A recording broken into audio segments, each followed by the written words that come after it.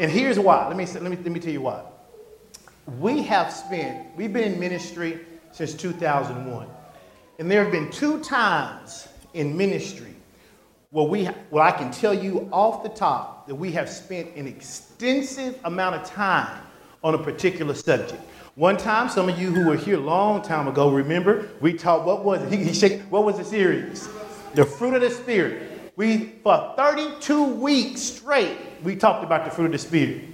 When we got through, we had some of the most self-controlled, long-suffering people in the world. Why? Because for 32 weeks, we immersed ourselves in nothing but the fruit of the Spirit. And then in 2003, we literally spent 41 weeks talking about the love of God. Talking about the horizontal and the vertical relationship. That our vertical relationship with God impacted our horizontal relationship. And let me tell you something. I want you to hear me and hear me good. If this relationship is not understood in the biblical context, your relationship with people this way is going to be jacked up. Because you're going to relate to people this way based on your experience rather than based on what God has said. I give you a prime example. How many of you ever heard the saying, fool me once, shame on, but fool me twice, shame on, and fool me a third time, ain't going to happen. You know where we got that from? From dealing with people based on our experience. How many of you know you'd be in a bad shape if God was like, fool me once. Fool me twice, How many of you know that God literally, on a daily basis, is forgiving you? No. So you thinking about this stuff? No, on a daily basis.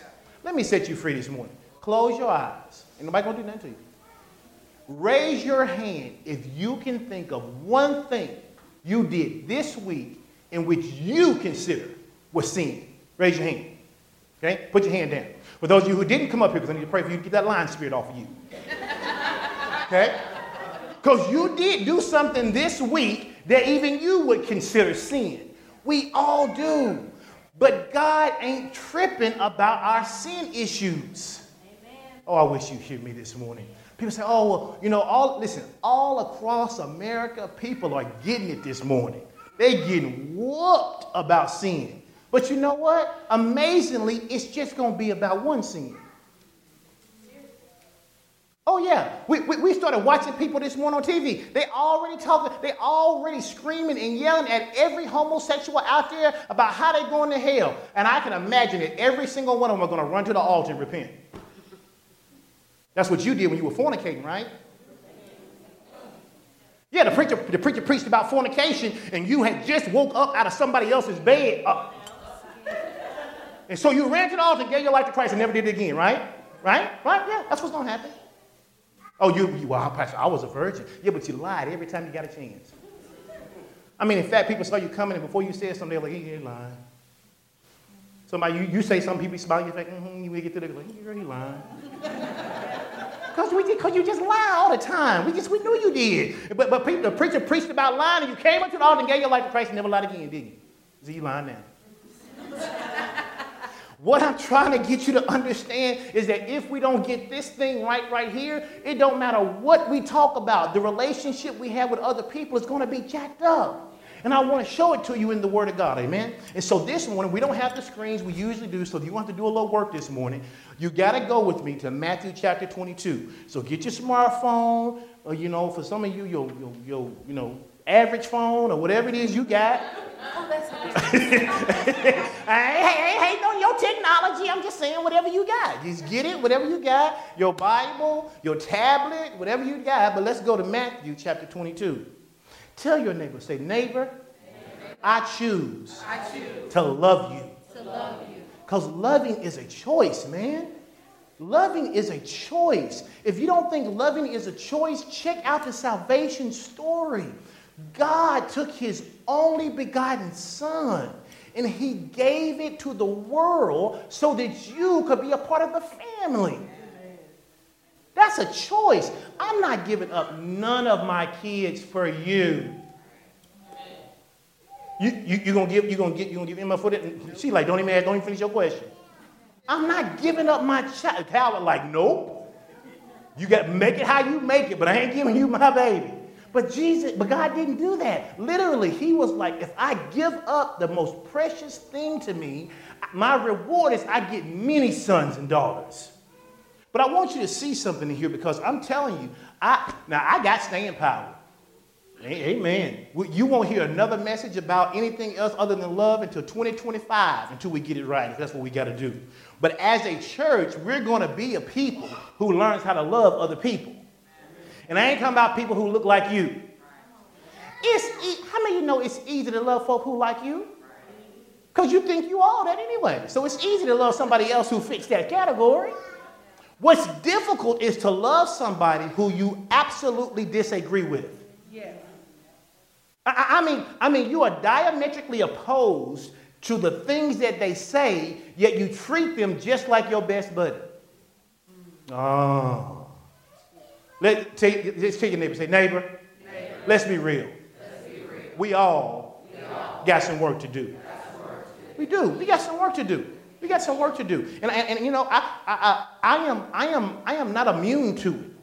You start to argue with me, and I start to argue back, and before you know it, if I'm not careful, because you're not being careful, I'm not careful because I'm not careful. It's not somebody else's fault. My wife has taught me that. But if you ain't careful on your part, I'm subject not to be careful on mine.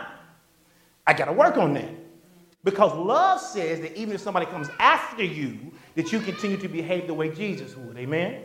And when you see that not happening, how many of you know you got work to do? Tell your neighbor, say, neighbor, I have work to do. Now, Matthew chapter 22, is that what I said? Let's look at Matthew chapter 22. And I'm going to read all this. I want to just help you understand that there was a group of religious people called the Sadducees and the Pharisees. And if you weren't careful, they would make you sad, you see?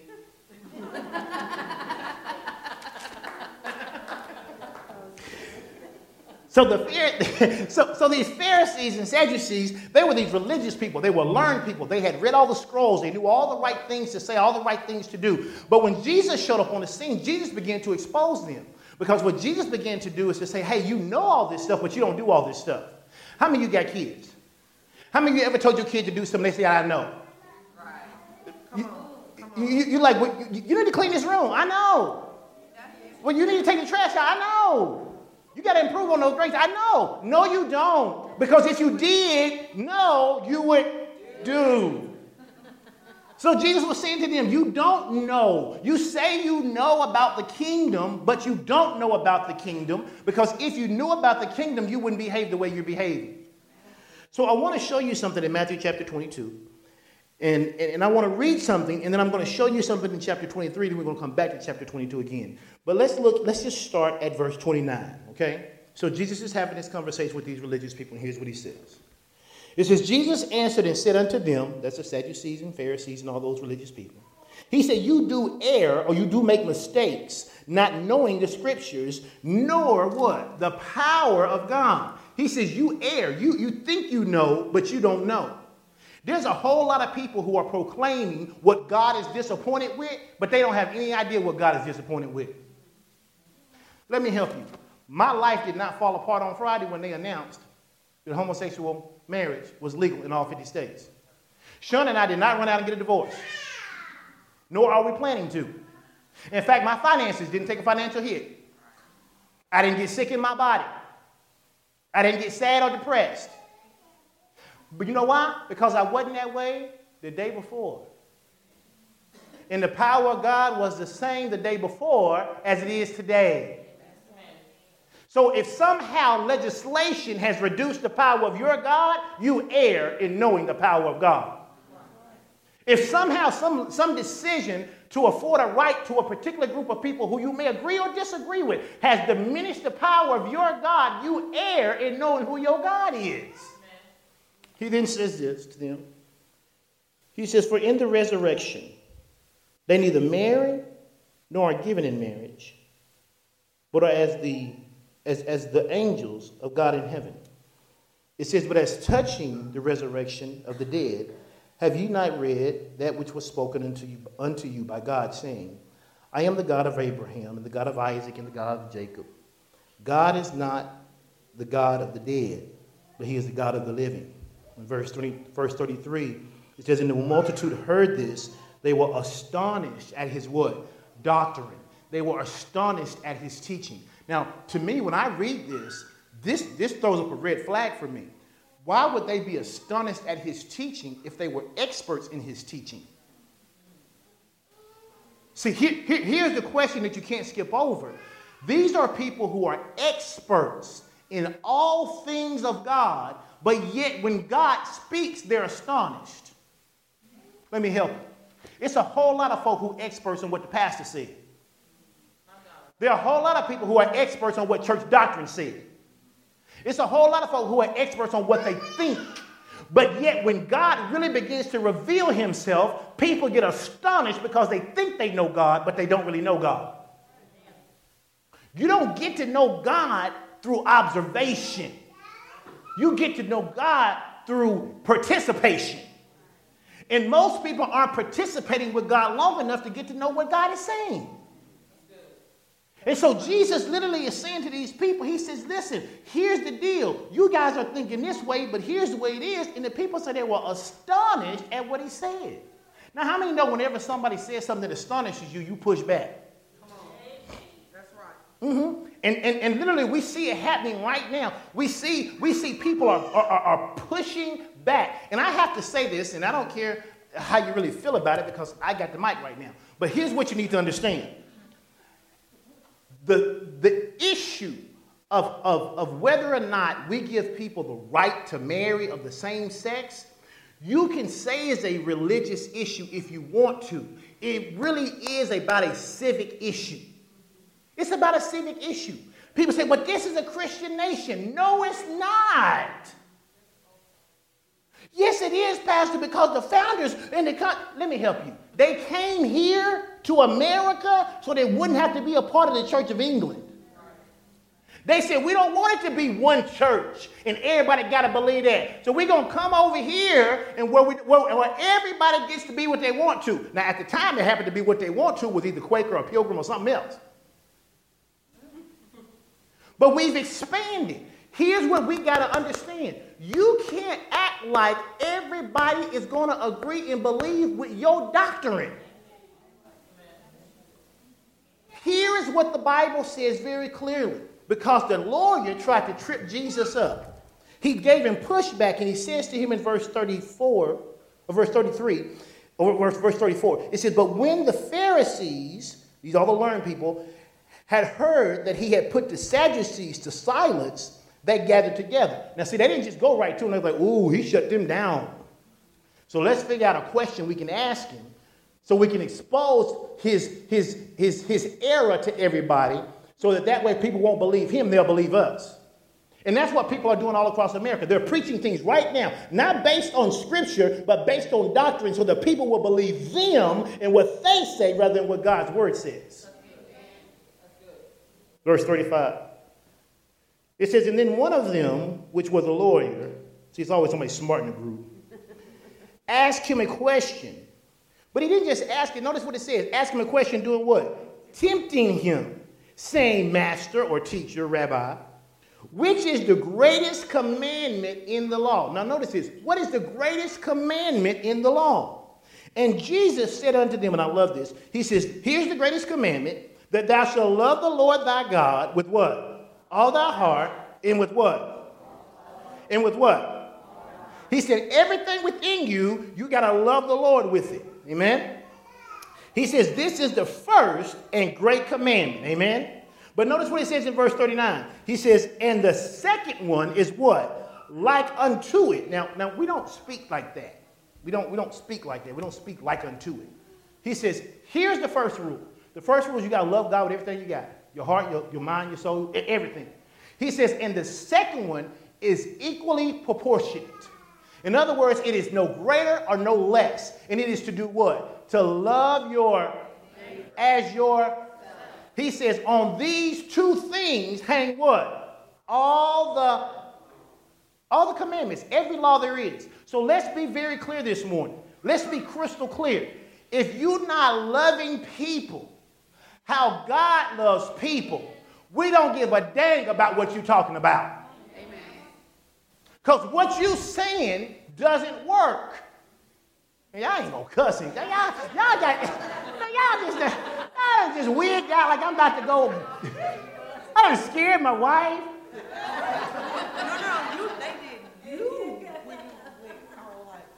Because here's the thing. He said, imagine this. Imagine a curtain rod, okay? You know, a curtain rod can only be sustained if it's got the little end pieces, right? So you, on one end, you got love the Lord your God with all your heart, with all your mind, with all your soul. On the other one, he says you got another one that's equally proportionate. Now, how many know that if you hang those things, you put one here and one here, something's going to look crazy? How many know if you put one here and one here, something's going to look bad? What do they have to do? They have to be what? Even. They have to be even. He says, so imagine this curtain rod sitting evenly on these two commandments. He said, and everything else in the Word of God hinges on this rod. Yes.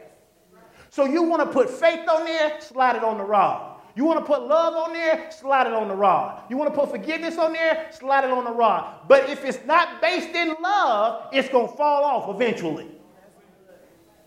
And so what's wrong is we got a church that's heavy on the loving God part. I mean, in fact, they done stuck it to the ceiling. But they got the loving each other part on the baseboard. So literally your rod is going like this. So you wonder why everything you start off with just keeps sliding to the ground, just keeps failing, just keeps dropping. You can't have productive relationships. You can't have a productive career. You can't have productive children. Why? Because your rod ain't even. Your rod's not even. That's what Jesus says to them. He says, notice this. He says the second one is equally as important. He says, on these two commandments hang all the law and the prophets. So everything that every prophet has said and every commandment that God has ever given has always been motivated by what? Love. It's been motivated by love. How many of you know that when you get saved, we teach here at this church that one of the first things you got to learn how to do is to operate in what? Love. But we talk about faith, okay? We say faith is important. Why is faith important? All of the promises, come on, fast class, all of the promises of God are received by faith. So if you're going to receive a promise from God, you're going to get it by faith. But the Bible says that faith only works when it's activated by love. Imagine this. Imagine that you had a flashlight. You ever been frustrated? Because, now some of y'all don't got kids who play with your flashlights. But if you ever have kids who play with flashlights and they just leave them on and they put them in the drawer, and how many know you can go months and months and months without needing a flashlight? But then when you need a flashlight and you go get the flashlight, you turn it on and it doesn't work, isn't that frustrating? Why? Because you have the tool. But what's wrong? There's nothing operating. See, you were born, watch this, with a measure of faith. You want to know why your faith doesn't work the way it's supposed to? You ain't walking in love right. Well, Pastor, I can believe, I can receive. Yeah, but there's going to be a limit to your believing and receiving until your love grows. The Bible says like this. It says, okay, so when we talk about faith, we know the opposite of faith is what? Fear. But the Bible says perfect love cast out. In fact, one translation says perfect love, it says love takes fear and casts it out of doors. So if you get love working in your life, there can be no fear. So the only thing that works in your life is faith. And the Bible says that when you believe, all things are. Mm-hmm. So why is it that we have this issue, if love is so important, that people don't spend more time talking about love? I told somebody the other day, if I was not already a born-again believer, if I was not already convinced of who God is, based on what I read in the last 48 hours, I wouldn't have nothing to do with none of y'all. You're mean, you're nasty, you're hypocritical, you can't argue intelligently. Not you. The other people I'm talking about. And it's like, dude, I love it. A lady who was a professing atheist sent Pastor Shun this message. She said, look, I don't agree with any of your religion and theology. I don't even believe that there is a God. But I respect the intelligence in which you put your argument together. I respect the fact that you can say, you know what? As human beings, we got to treat everybody with some dignity. We got to treat everybody with some respect. That person may not ever come into the knowledge of Jesus Christ. But watch this. You ain't got to offend everybody who's not a Christian. A Christian's job is not to go around offending. Well, the Bible says we'll be offended for the gospel's sake. Yeah, but we've been offended for your sake. There's a difference. Now look at chapter 23. I'm going to show you why. I'm going to show you why people run from Christians. And I'm going to show you why we're not going to make them run from us. Matthew chapter 23, when you got to say amen. Now look at verse 13. Matthew chapter 13. Tell your neighbor, say, neighbor, we must learn to stop being so religious. I didn't say being Christ-like. I said being religious. Religion sucks. People trip out when I say that, but religion sucks. Why? Religion will take you out of bondage and put you back into bondage. It'll take you from an 8x8 cell on the left side and put you on an 8x8 cell on the right side. That ain't freedom. Watch this. If you was a slave back in the day in Alabama and they took you to Arkansas, you didn't feel free. You were still a slave. You wasn't like, oh, I made it to Arkansas. You were still a slave, buddy. Why? So what happens is the church goes out there and knocks on doors, and we tell people, if you come, God's going to love on you, and your life's going to be better. And we bring them here, now watch this, with the same junk that they had at home. Why? Because when you travel with all of you. Tell your neighbor, say, neighbor, everywhere you go, there you are. And so we go get people from the guttermost, and we bring them in, and all of a sudden we're surprised that they still have the same behaviors. And then what we do, rather than loving on them and giving God a chance to talk to them like he talked to you, listen to me, hear me. They told me, and my mother's here, they told my mother when I was a little bitty boy that I was supposed to be a preacher of the gospel. If you had known me from 3 to 23, you'd have said everybody you knew lied. Because my behavior did not match that. But you got to remember, you didn't get it right the first time either. Oh, you saved now. You sanctified now. You speak in tongues as the Spirit gives utterance now. You lay hands on the sick and they recover. You a tither now. You don't miss church now. But there was a time we couldn't get you to come. There was a time when you wasn't thinking about church. There was a time you was building your schedule so that you didn't have to go to church. They're like, we need somebody to work on Sunday. I got it. I do it. You volunteering to work on Sunday. So tell your neighbor, say, neighbor. Give people the same grace that you receive. And so when people come to Fellowship of Champions, that's what I want them to hear. Look, we got some folk in here who got it together. I mean, if you took all of our degrees and put them together, we could plaster this wall with our degrees. Most of us have obtained things our parents never dreamed about. But watch this. That don't mean you don't need to grow spiritually. Oh, I know you got 6 figures and you doing well and you driving good, but that don't do any good if you still running around mean as a rattlesnake. It don't do any good that you and your wife both live in a big mansion when you have to because you can't stand each other. Because if you live in a small house, you halfway kill each other because you can't stand each other. That's not victory. Now let's see what happens. Verse 13. Now look at this. It says, but woe unto you what? Scribes and, what's the next word? Hypocrites. All right, now watch this. So y'all wake up when y'all hear hypocrite because y'all start thinking about other people. See, yeah, you hear hypocrites, you're like, oh yeah, I told so. You just start naming people in your head. Don't start thinking about other people. Don't start thinking about other people. Hypocrites, we talking about you this morning, amen? It says, you shut up. Watch this. You shut up this is Jesus talking. He says, you shut up the kingdom of heaven against men.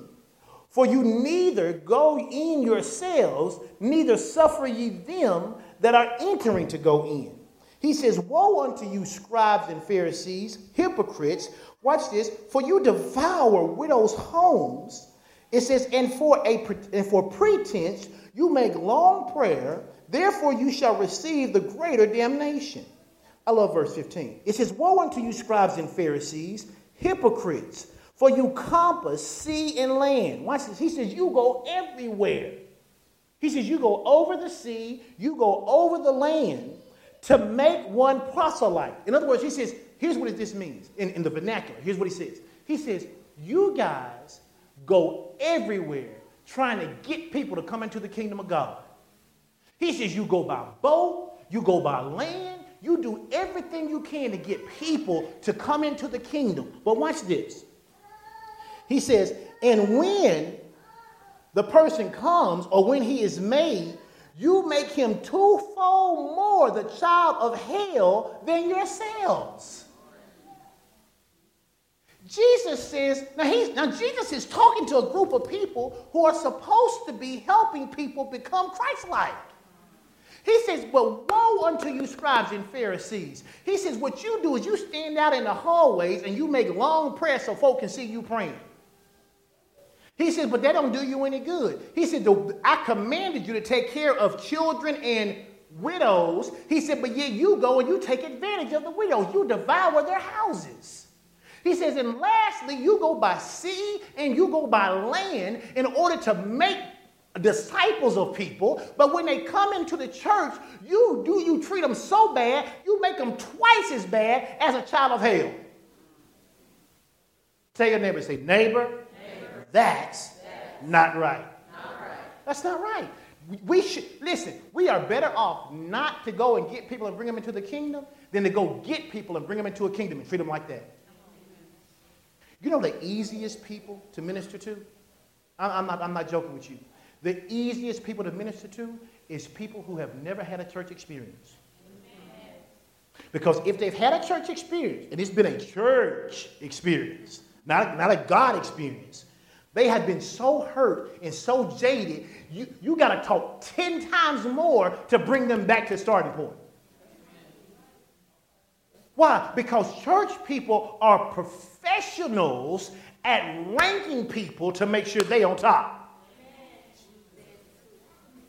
Oh, I want you to come into the kingdom, but now we gotta work on some of that stuff you got.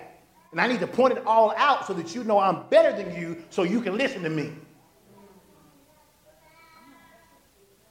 But you just raised your hand and said you sinned this week. So then we're all equal because we all need the same grace this direction. Now I want you to do something for me. Go to Psalms 86. Now, I'm going to read something. Now I want to just see something because this is great.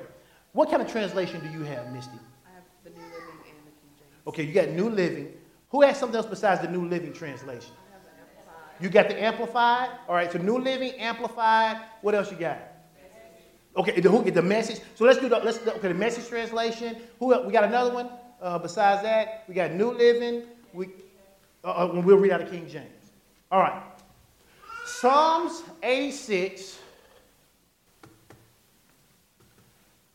And I'm going to read verse 11. Y'all all right this morning?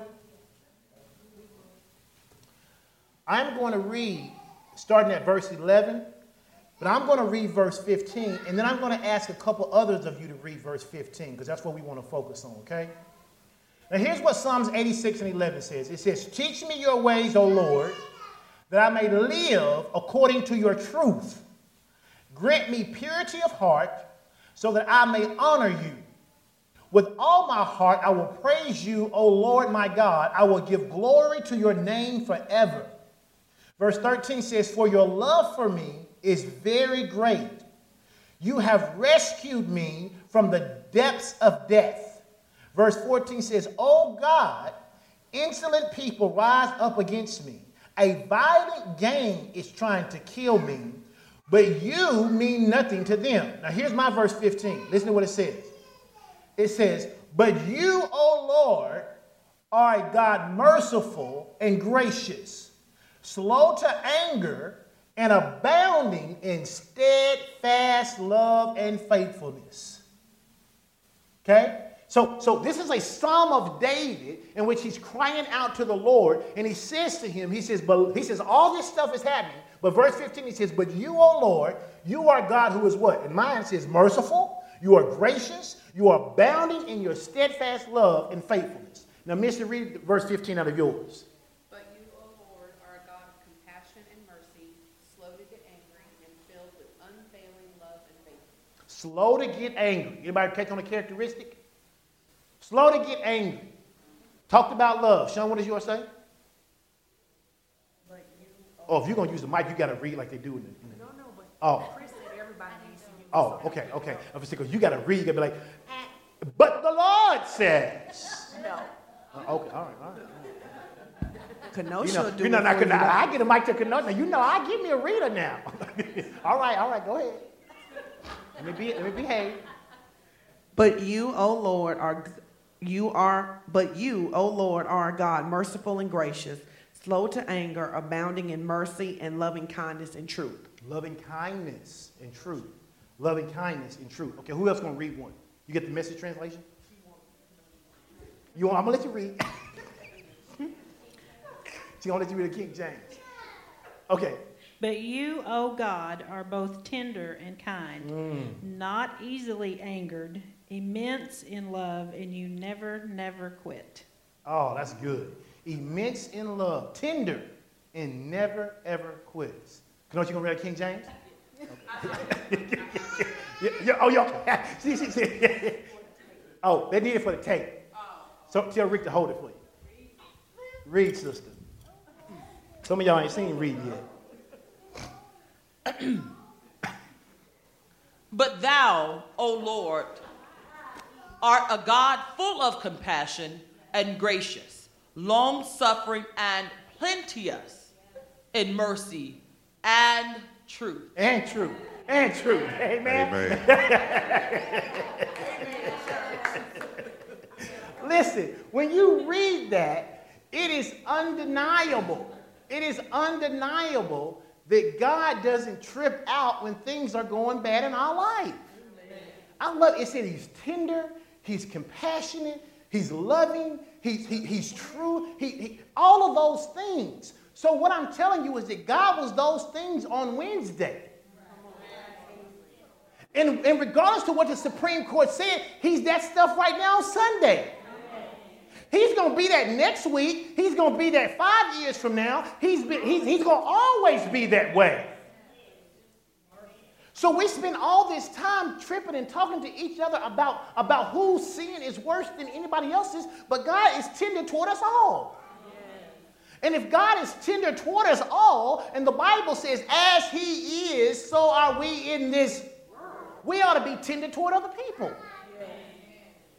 I don't care what your sin is. I don't care what you've done. If you have sinned and been forgiven, you ought to be able to be tender towards somebody else. Amen. Now that's just the Bible. And you can talk about, and listen, let me help you because I don't want you to walk away misunderstanding. I want you to understand we are not a church telling you to have a free for all. You are free to do whatever you want, but you aren't free of the consequences. Okay? Now that's just the truth. But what we would rather do is spend time empowering you than beating you up. Because if we was going to beat up everybody for each of our sins each week, we got to start at about 8 a.m. and we ain't going to get out to midnight. Because we all just in here collectively got enough stuff it would take days to deal with. And so rather than doing that, we want to focus on God's love. Amen? Tell your neighbor, say, God is love. Now understand, God doesn't have love. Because people say that sometimes. God doesn't have love. God He is love. God is love. And so love is this special and complicated thing that we call an emotion. But really, it has nothing to do with our heart. It has everything to do with our head. Tell your neighbor, say, love is a choice. In fact, the ancient Greeks and Romans, they came up with these terms that they used to symbolize what love is because they couldn't define it with one word. And so I want you to just think about these for just a moment. There's 4 kinds of love. If you're taking notes, you can jot these down. There's 4 kinds of love, and we're going to talk about the last one for the rest of our time. There's 4 kinds of love. The first one is called eros. Eros love. Well, what is eros love? It's basically this passionate, intense love that invokes romantic feelings. It's the kind of love you have that make you say, I love you, after you ain't been out but 3 times. It don't last. Eros love. If Eros love is all you got, you're in trouble. Okay? Eros love is intense, and watch this, it's conditional. Eros is the most conditional love there is. It is the one that says, I love you. Ooh, I saw you with somebody else the next day. I can't stand your tail. See how fickle Eros is? Eros will throw you away. So Eros love is not the kind of love we want to be focused on in the church. Amen? The next one, the next kind of love, is called storge. It's the love that you have for family and friends. Storge. It's the kind of love that I have for my family, for my friends. It's how many of you know you got that friend and get your last 20? You know what I'm talking about? You got a friend. You got some friends who, if you ain't got but 20 and they ask for 20, you're like, man, I ain't got it. And then you throw this in there. I wish I did. Because you want to be compassionate. I mean, I wish I had. If I had, if I had, you had it. But you got some people, though, who you have deep connection with. And it's not a romantic kind of love. It's not unconditional, because how many know folk done love folk but didn't pay them back and they fell out of love? The quickest way to get folk out of your life is to let them borrow some money. Yeah. You're like, you know what? I've been tired of you for so long. You want to borrow $500? Yeah, because they don't pay you back. People are done with them. They done. Can't tell you the number of people. My wife and I have a policy. We do not let people borrow money. If you need something and we have it, you can have it. Because if I let you borrow and I expect you to pay me back and you don't, then I'm going to get in my feelings. So we don't do that. So this love is a friendship kind of love. And that's good, and you want that in church, but how many know that can't be enough to sustain you either? And so then this next one is the one that we're really all familiar with. It's called philo love. Or philo, or phila love, depending on how you want to pronounce it. But basically, this is the love that you would have that causes you to get married. It's like, I want to be with you. I want to spend my life with you. I can't imagine, not being with you. I give you all my money kind of love. Amen. Amen. I deposit my money in your check account kind of love. Amen. Amen. Some of y'all like, that was funny. People was like, see, son. I wish y'all could have been up here right then. They're like, I don't love you that much. Keep going, Pastor. All right, let's go to the next one. The last one is the one I want to talk about. It's called agape love. And agape love is this unconditional love. It's the love that sees beyond the outer surface and accepts the recipient for who they are. It accepts the recipient for who they are. Have you ever heard somebody say like this, man, as soon as I get my life together, man, I'm going to start coming to church? Have you ever heard somebody say, they say, man, I got to get myself together before I come up to the house of the Lord. I don't want to be playing around. They say all these things. But how many know that agape love says, I will accept you if you never set foot in the church building. I'll take you just how you are. We tell people all the time, you don't have to wait to come to church to get saved. You don't even have to wait till the end of the service. If you decide right now you want to be saved, while I'm talking, you can forget what I'm saying and say, Lord, I want you to save me. He'll save you right then. Because agape love is an unconditional love. It accepts you just how you are. There is nothing worse than saying you love somebody, but every time you talk to them, you're trying to change them. Husbands have to be careful not to do it to wives. Wives have to be careful not to do it to husbands. We have to be careful not to do it to our kids. If I love you, I accept you for who you are. Now, wait a minute. Let me make sure that I clarify this, because I don't want you to walk out here saying, Pastor said accept everything. That's not what I said. What I said is you accept people for who they are. In other words, when people show you who they are, believe them. Sometimes they show you who they are, and who they are is not good for you. So you accept them for who they are because you love them. But that doesn't mean they're good for you. And it doesn't give me the right to change them. What it may mean is the best thing we can do is be over here and over there and love each other. Because, okay, amen, folk, yeah, y'all got some folk in y'all life. Hey, amen on that one. The reality of it is that I don't have to agree with you to love you. That's what agape love says. Listen, God wasn't angry with you when you were out there sinning. The Bible says that while we were yet in our sins, he was reconciling us to him. Here's what reconciling looks like. It's like, you ever been fishing and you take your fishing line and you cast it out there? Well, when you cast it out there, and then what do? You begin to roll it back in, right? Literally, we were way out there. God threw a hook to us, and while we were flapping around, doing everything we wanted to do, he was just rolling us to himself. He was just rolling us to himself.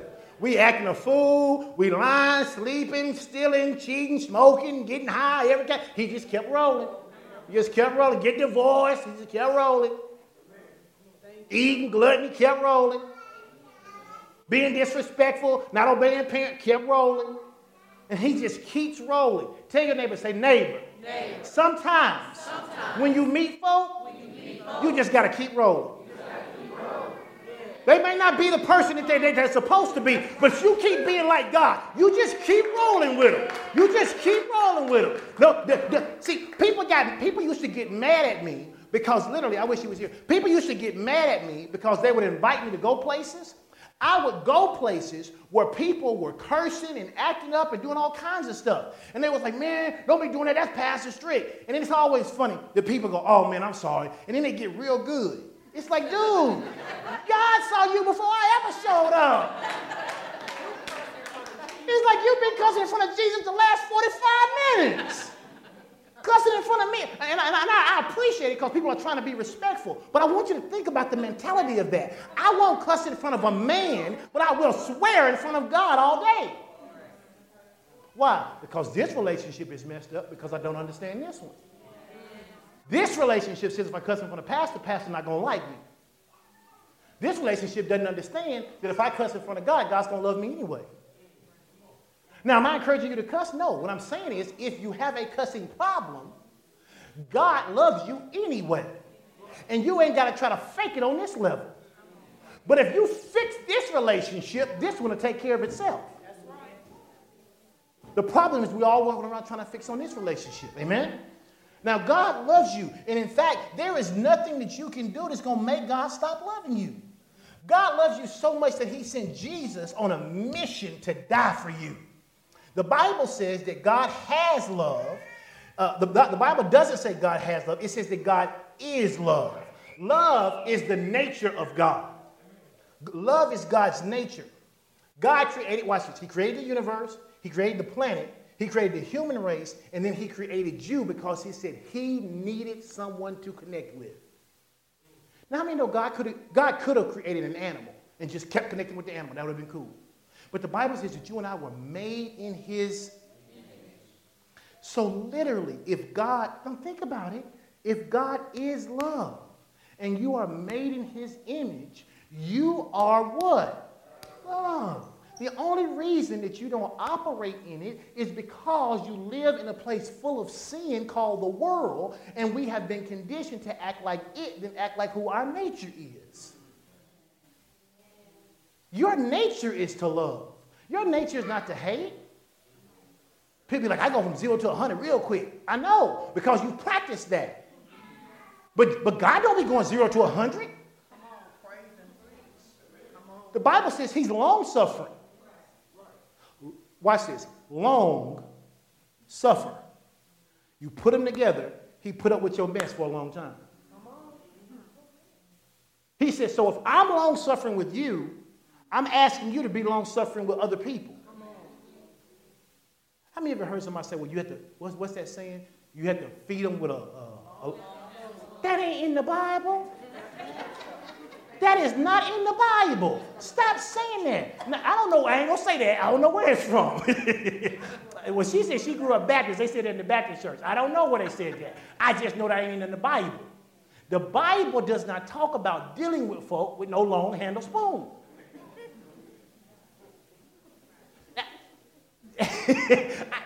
But Pastor, that just make good sense. It don't make God sense.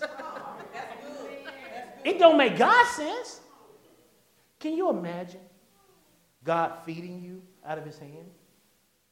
And you mess up, and you take a step back. You can still stretch a little bit. He's feeding you out of his hand. And you mess up, and you just keep stepping back. Some of y'all right now, God be throwing grain at you.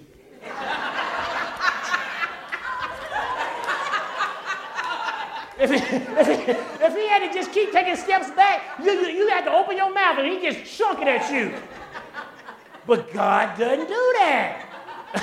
God doesn't do that. God is constantly loving on us. He's constantly in our face. He's constantly wanting to tell us, that, don't worry about your mistakes. I got you. Don't worry about that. If you are constantly hearing voices about how bad you are and how wrong you got it, watch this. That's the devil. The Bible says that the devil is an accuser of the brethren. God's not accusing you. In fact, the Bible says he take your sins and he cast them as far as the east is from the west. God ain't tripping about your sins. He wants relationship. He wants to love on you. And so we've got to get an understanding of God's love to us so that we can have an understanding of how we're supposed to be loving other people. God made you so he could love you and so that you could love on him. And so that you in return will be able to love on his other children. God's love for you is the reason that your heart is beating right now. How many know that you don't have the power to wake yourself up in the morning? Anybody, watch it. Anybody ever overslept ever? Ever overslept ever? Yeah, because you didn't have the power to wake yourself up. God's love flowing to you is what causes you literally to live. The gospel itself is God's good news that he loves you, and it's your good news to know that God loves you. He loves you when you can feel it, and God loves you when you can't feel it. God loves you regardless to whether you're tall or short. He loves you to whether you are a deep Christian or not. And watch this, God loves you whether you're straight or gay. God loves you whether you just got through fornicating last night or you're planning on what you're going to do tonight.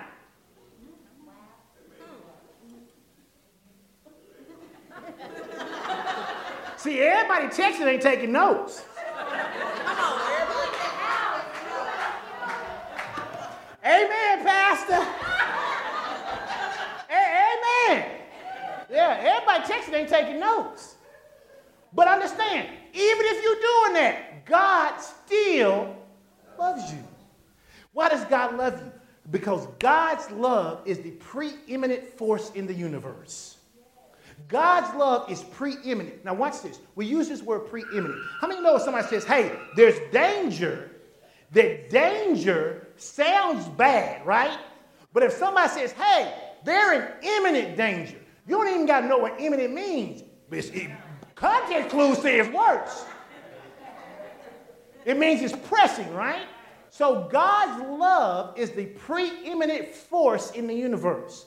So every force there is subjugated to God's love. Sickness is subjugated to God's love. Depression is subjugated to God's love. Every sin is subjugated to God's love. Because God's love is the preeminent force in the universe. That word pre means before. So in other words, whatever is first, God's love comes before it. So it doesn't matter what you try to say is first. Faith is most important. Forgiveness is most important. It doesn't matter. Love comes before it. And because of that, God wants you and I to understand that his love was designed for everybody. Amen? Tell your neighbor, say, neighbor, there's nothing you can do that will stop God from loving you. There's nothing you can do. There's nothing you can do. I don't care what doctrine you have listened to. You can't go to the Word of God and find where God ever stopped loving anybody. Come on. Jesus told us, and here's what people say, and I want to debunk this because I had a great conversation with a lady on Facebook yesterday. And because she was open, she was able to be turned around. Sometimes people ain't open. They just choose to be closed and stupid. Sometimes they just choose to be there, whatever. So what happens is, hear this. So when we begin to talk about God's love, you have to stop thinking of love in terms of your personal relationships. That's good. Okay? Because if you think of love in terms of your personal relationships, you will always equate God and you will limit God based on those experiences. You ain't experienced a love like God's. And that's the reason he keeps calling you closer to him so you can experience more and more every day. You can't assume that because someone treated you this way, that God's going to do that. But human nature looks at patterns. And human nature says, what is the pattern of behavior that I see? So when you start seeing things, you start putting things together in your mind. That's why you have to really study who God is, because he's not like anybody else you've ever known. He's not like anybody else you've ever known, and so you start to equate all of these things. Understand, cultivating the love of God in your life and then sharing it with others is the key to the Christian experience. You cannot be a person who says, I love God, but then never show love to other people. Amen. The Bible says, how do I know that the love of God is in you? And then he answers the question, he says, because you love the brother. How do I know you love God? I can tell by the way you treat other people. So, and you just, I'm gonna say it like he said it, so you understand why I'm saying it. When you get up and you call people bad names in church, that's not displaying the love of God. You know, and I love how we taper things down, except for certain groups. Certain groups we got vile names for. Other people, we call it other stuff. Like we use the word like shacking. How about whoring? See? No, I mean, people who were asleep was like, what? What I meant, huh? I heard whoring. What? That's really what it is. You're sleeping with someone who's not your spouse. That ain't shacking, that's whoring. And it freaks people out when I say it, but that's what it is. Okay, let's use a sophisticated word. Whoremongering. So it's whoremongering. You whore. And depending on where you're from, you leave the W off. I ain't never scared.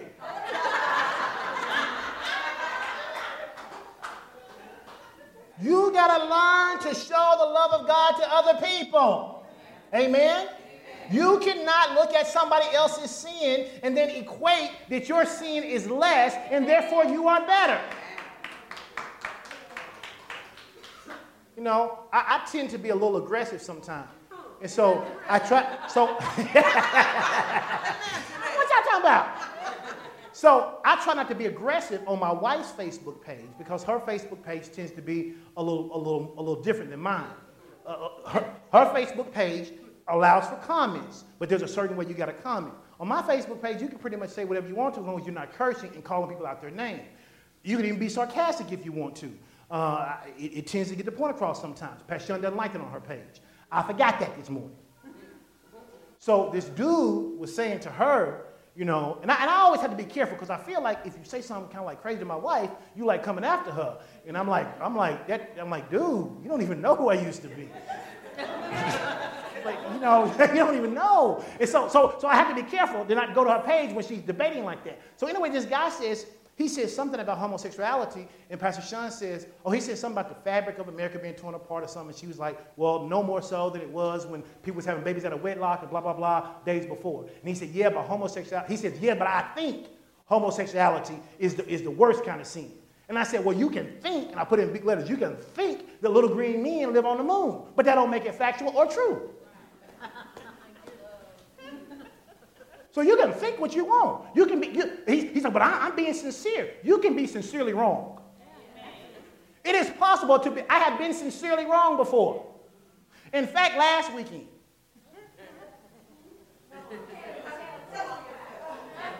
I'm not going to tell on me. I'm not going to tell on me.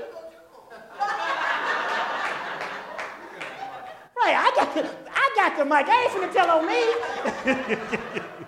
No, but last weekend we was having a conversation about how the Supreme. No, I ain't say nobody's name. I ain't say nobody's name. I was saying we was having a conversation about something that was going to happen, and somebody was very sincere about their belief, but they ended up being sincerely wrong. But it didn't take away the sincerity. So you can be sincere about something, but it doesn't mean that you're right. And you can think a thing. And because you're thinking a thing doesn't mean that just because you think it is right. So we got to make sure. So we got to be careful to say, well, I don't think God can forgive somebody for that. That's insane. That's not what His Word says. His Word says He can forgive us for everything. Amen. In fact, it says that He has. Now let's look at this. Nothing in your life, not your finances, not your family, not healing, nothing in your life works to its potential, or will work long term until you perfect love. You have to perfect not only the love relationship here, but you got to learn how to love people this way.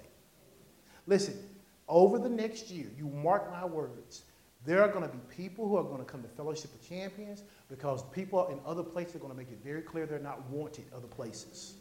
They're going to make it very clear. And I'm telling you, we're going to make it very clear that we love everybody. We're going to make it very clear that we ain't accepting, and loving everybody don't mean accepting everything. People don't seem to be able to take those two and pull them apart. Listen, I am a firm believer in there's a proper way to discipline your children, okay? That doesn't mean that I'm going to not love you because you don't discipline your kids like I would mine. It also don't mean that if I see you doing something that I think is abusive, I won't turn you in love. I will lovingly call skin on you. You take a shoe and hit a kid upside the head, wah, wah, wah, wah, oh, I'm calling on you. Well, my mama did it to me. That don't make it right. And so it's important that you understand that we got to learn how to deal with each other. We got to learn how to deal with each other in love without, I don't know what that is. We got to learn how to deal with each other in love without this thing that says, I don't love you if I don't agree with you.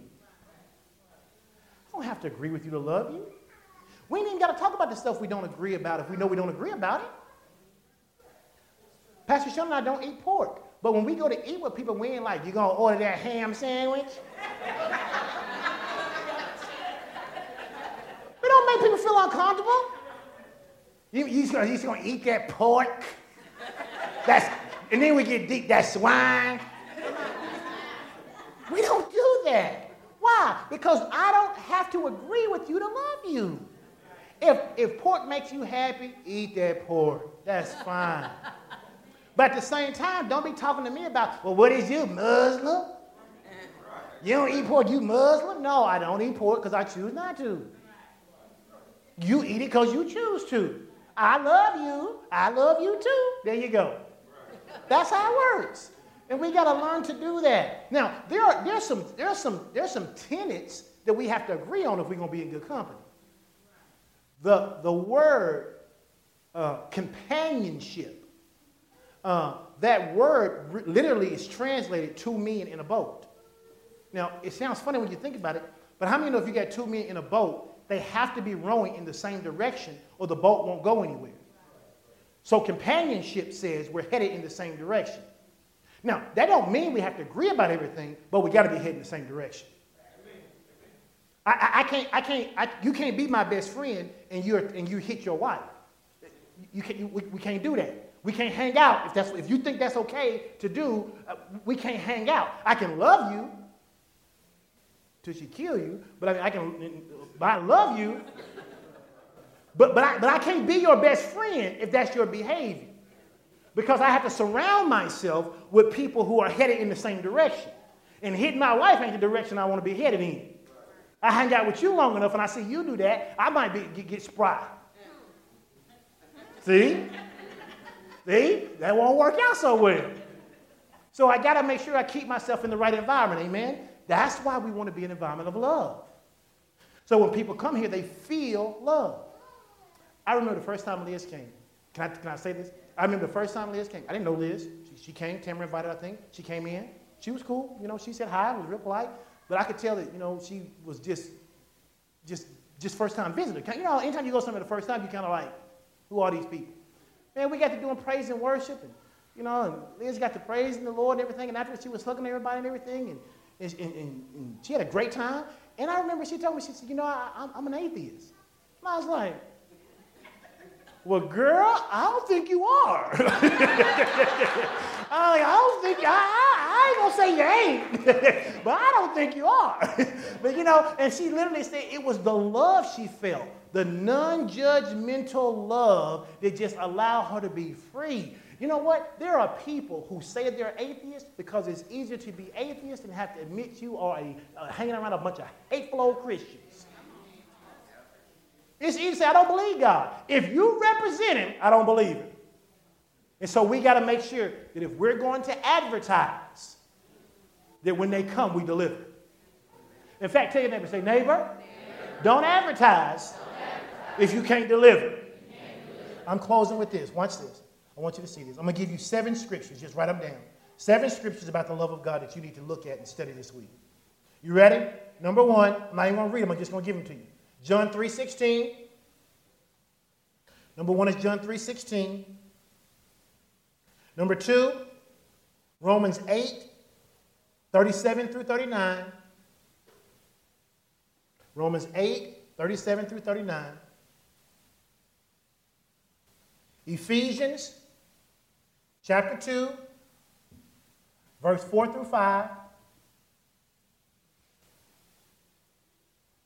Romans chapter 5, verse 8.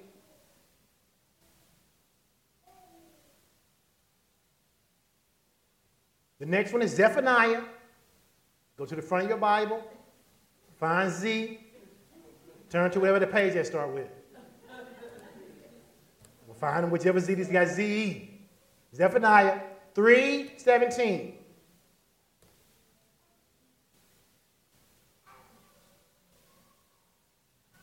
Listen, laughter is good for the soul. You know that, right? I never will forget that time I was in church and I was looking for this book of the Bible because of how the pastor had said it, and it threw me. He said, turn to Habakkuk. I was looking everywhere for Habakkuk. Man, I think he gave me an extra 5 years of life. I laughed so hard. All right, next one, 1 Peter 5:6 through 7. And the last one is the one we read. I'll give it to you again. It was 1 Peter 5:6 through 7. And then Psalms 86:11 through 15.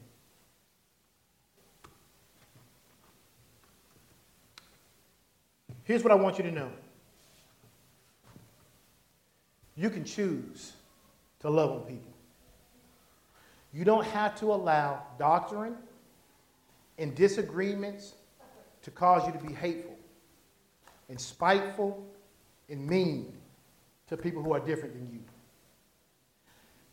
And I'm going to say this as Edwin Strickland, not as your pastor, but I find it extremely challenging for African Americans to think about the fact that 48 years ago, you and your husband couldn't be married. Illegal. Incarceration. Loving v. Virginia, 48 years ago on June 12th of this year, prior to that, it was illegal for interracial couples to be married. Some of y'all wouldn't be here. So you got to be careful that just because it doesn't fit into the nice, neat box that you built for yourself, that you don't show love to people. I ain't telling you got to compromise your beliefs. Pastor Shun stated it very clearly when we got started. She told you what we believe. If you don't know, ask. We'll tell you again. It ain't going to change.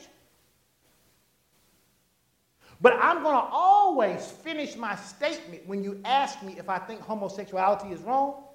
I'm going to always finish my statement before you cut me off. It is yes, I believe it's wrong, but I believe shacking is wrong. I believe lying is wrong. I believe stealing is wrong. I believe gossiping is wrong. I believe having a bad attitude is wrong. I believe taking money from other people who don't belong to them is wrong. I think you cheating on your taxes is wrong. No, you ain't got no 5 kids. Claiming them people on there, making up social security numbers. That's illegal. That's wrong. That's sin. It's all sin. But the question shouldn't be, is it sin? The question should be, how does God want me to treat people? We're asking the wrong question. Not is it sin? You can read the New Testament. They had something called the law. The law said everything they had to keep. Jesus came, he said, because they can't keep the law. He said, so I have come not to destroy it, but I came to fulfill it. So that now what you couldn't keep, you now can keep through grace. I'll finish with this. People say, well, Pastor, is homosexuality a choice or are people born with it? Here's what I will tell you. I really don't know. I'm not a medical doctor. I don't know. I've read the medical research that says it was, and I've seen people who said they were, and now they weren't. So I don't know. Here's what I do know, though. Being overweight is a choice.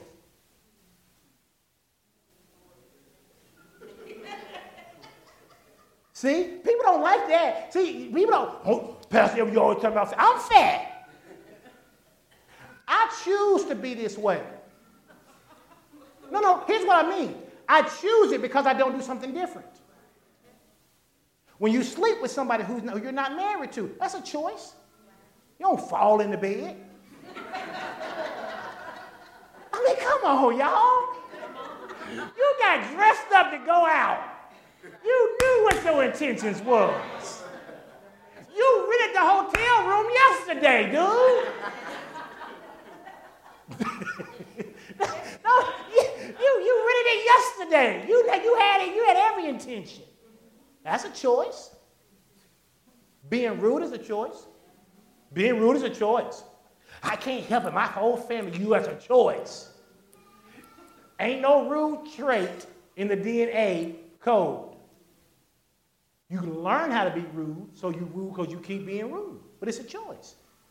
So if all of those things are choices, okay? If they are choices, and God forgives you for that, and God loves you, and God graces you, and all of those things, then okay, what if homosexuality is a choice? How is it any worse than all the things you choose to still do? And all I'm saying to you is if you're going to have those arguments on Facebook, you're going to be on Twitter, all those things out there you got to say, you better be able to answer the question. Because the last thing a divorced pastor could be talking to me about is homosexuality.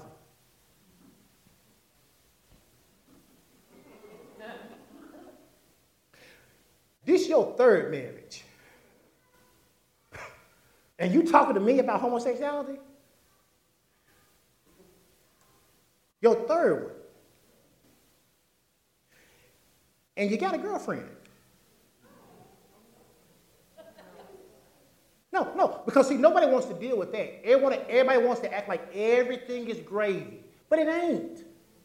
You got people in the church, not this one, sleeping with each other. But all everybody can focus on is one sin? Listen, what's that old song? Mama, you know what, Mama, I love you. I used to hate on Saturdays when we had to listen to 88.3, that blues station. Oh, my goodness. She would make us clean up, and we have to listen to that old blues. I don't like the blues now. But what's that song you got to do? What is it about sweeping? What is it called? Sweep. What is it? Sweep around your own front door. I used to hate that song. It's gospel? Lord. It sounded like blues to me.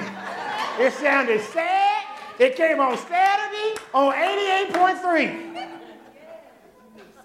But listen, you do. Take care of yourself. If you spend time taking care of yourself, I'm telling you, you'll have a lot less time worrying about everybody else.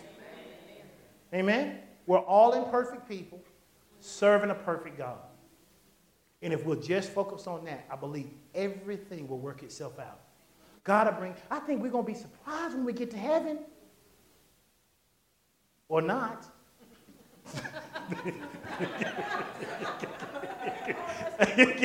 but I think we're going to be surprised. We're going to be like, how'd you get here? We'll be like, how did you get here? How did you make it? And you know what we're all going to say? By the grace of God. By the grace of God. Amen.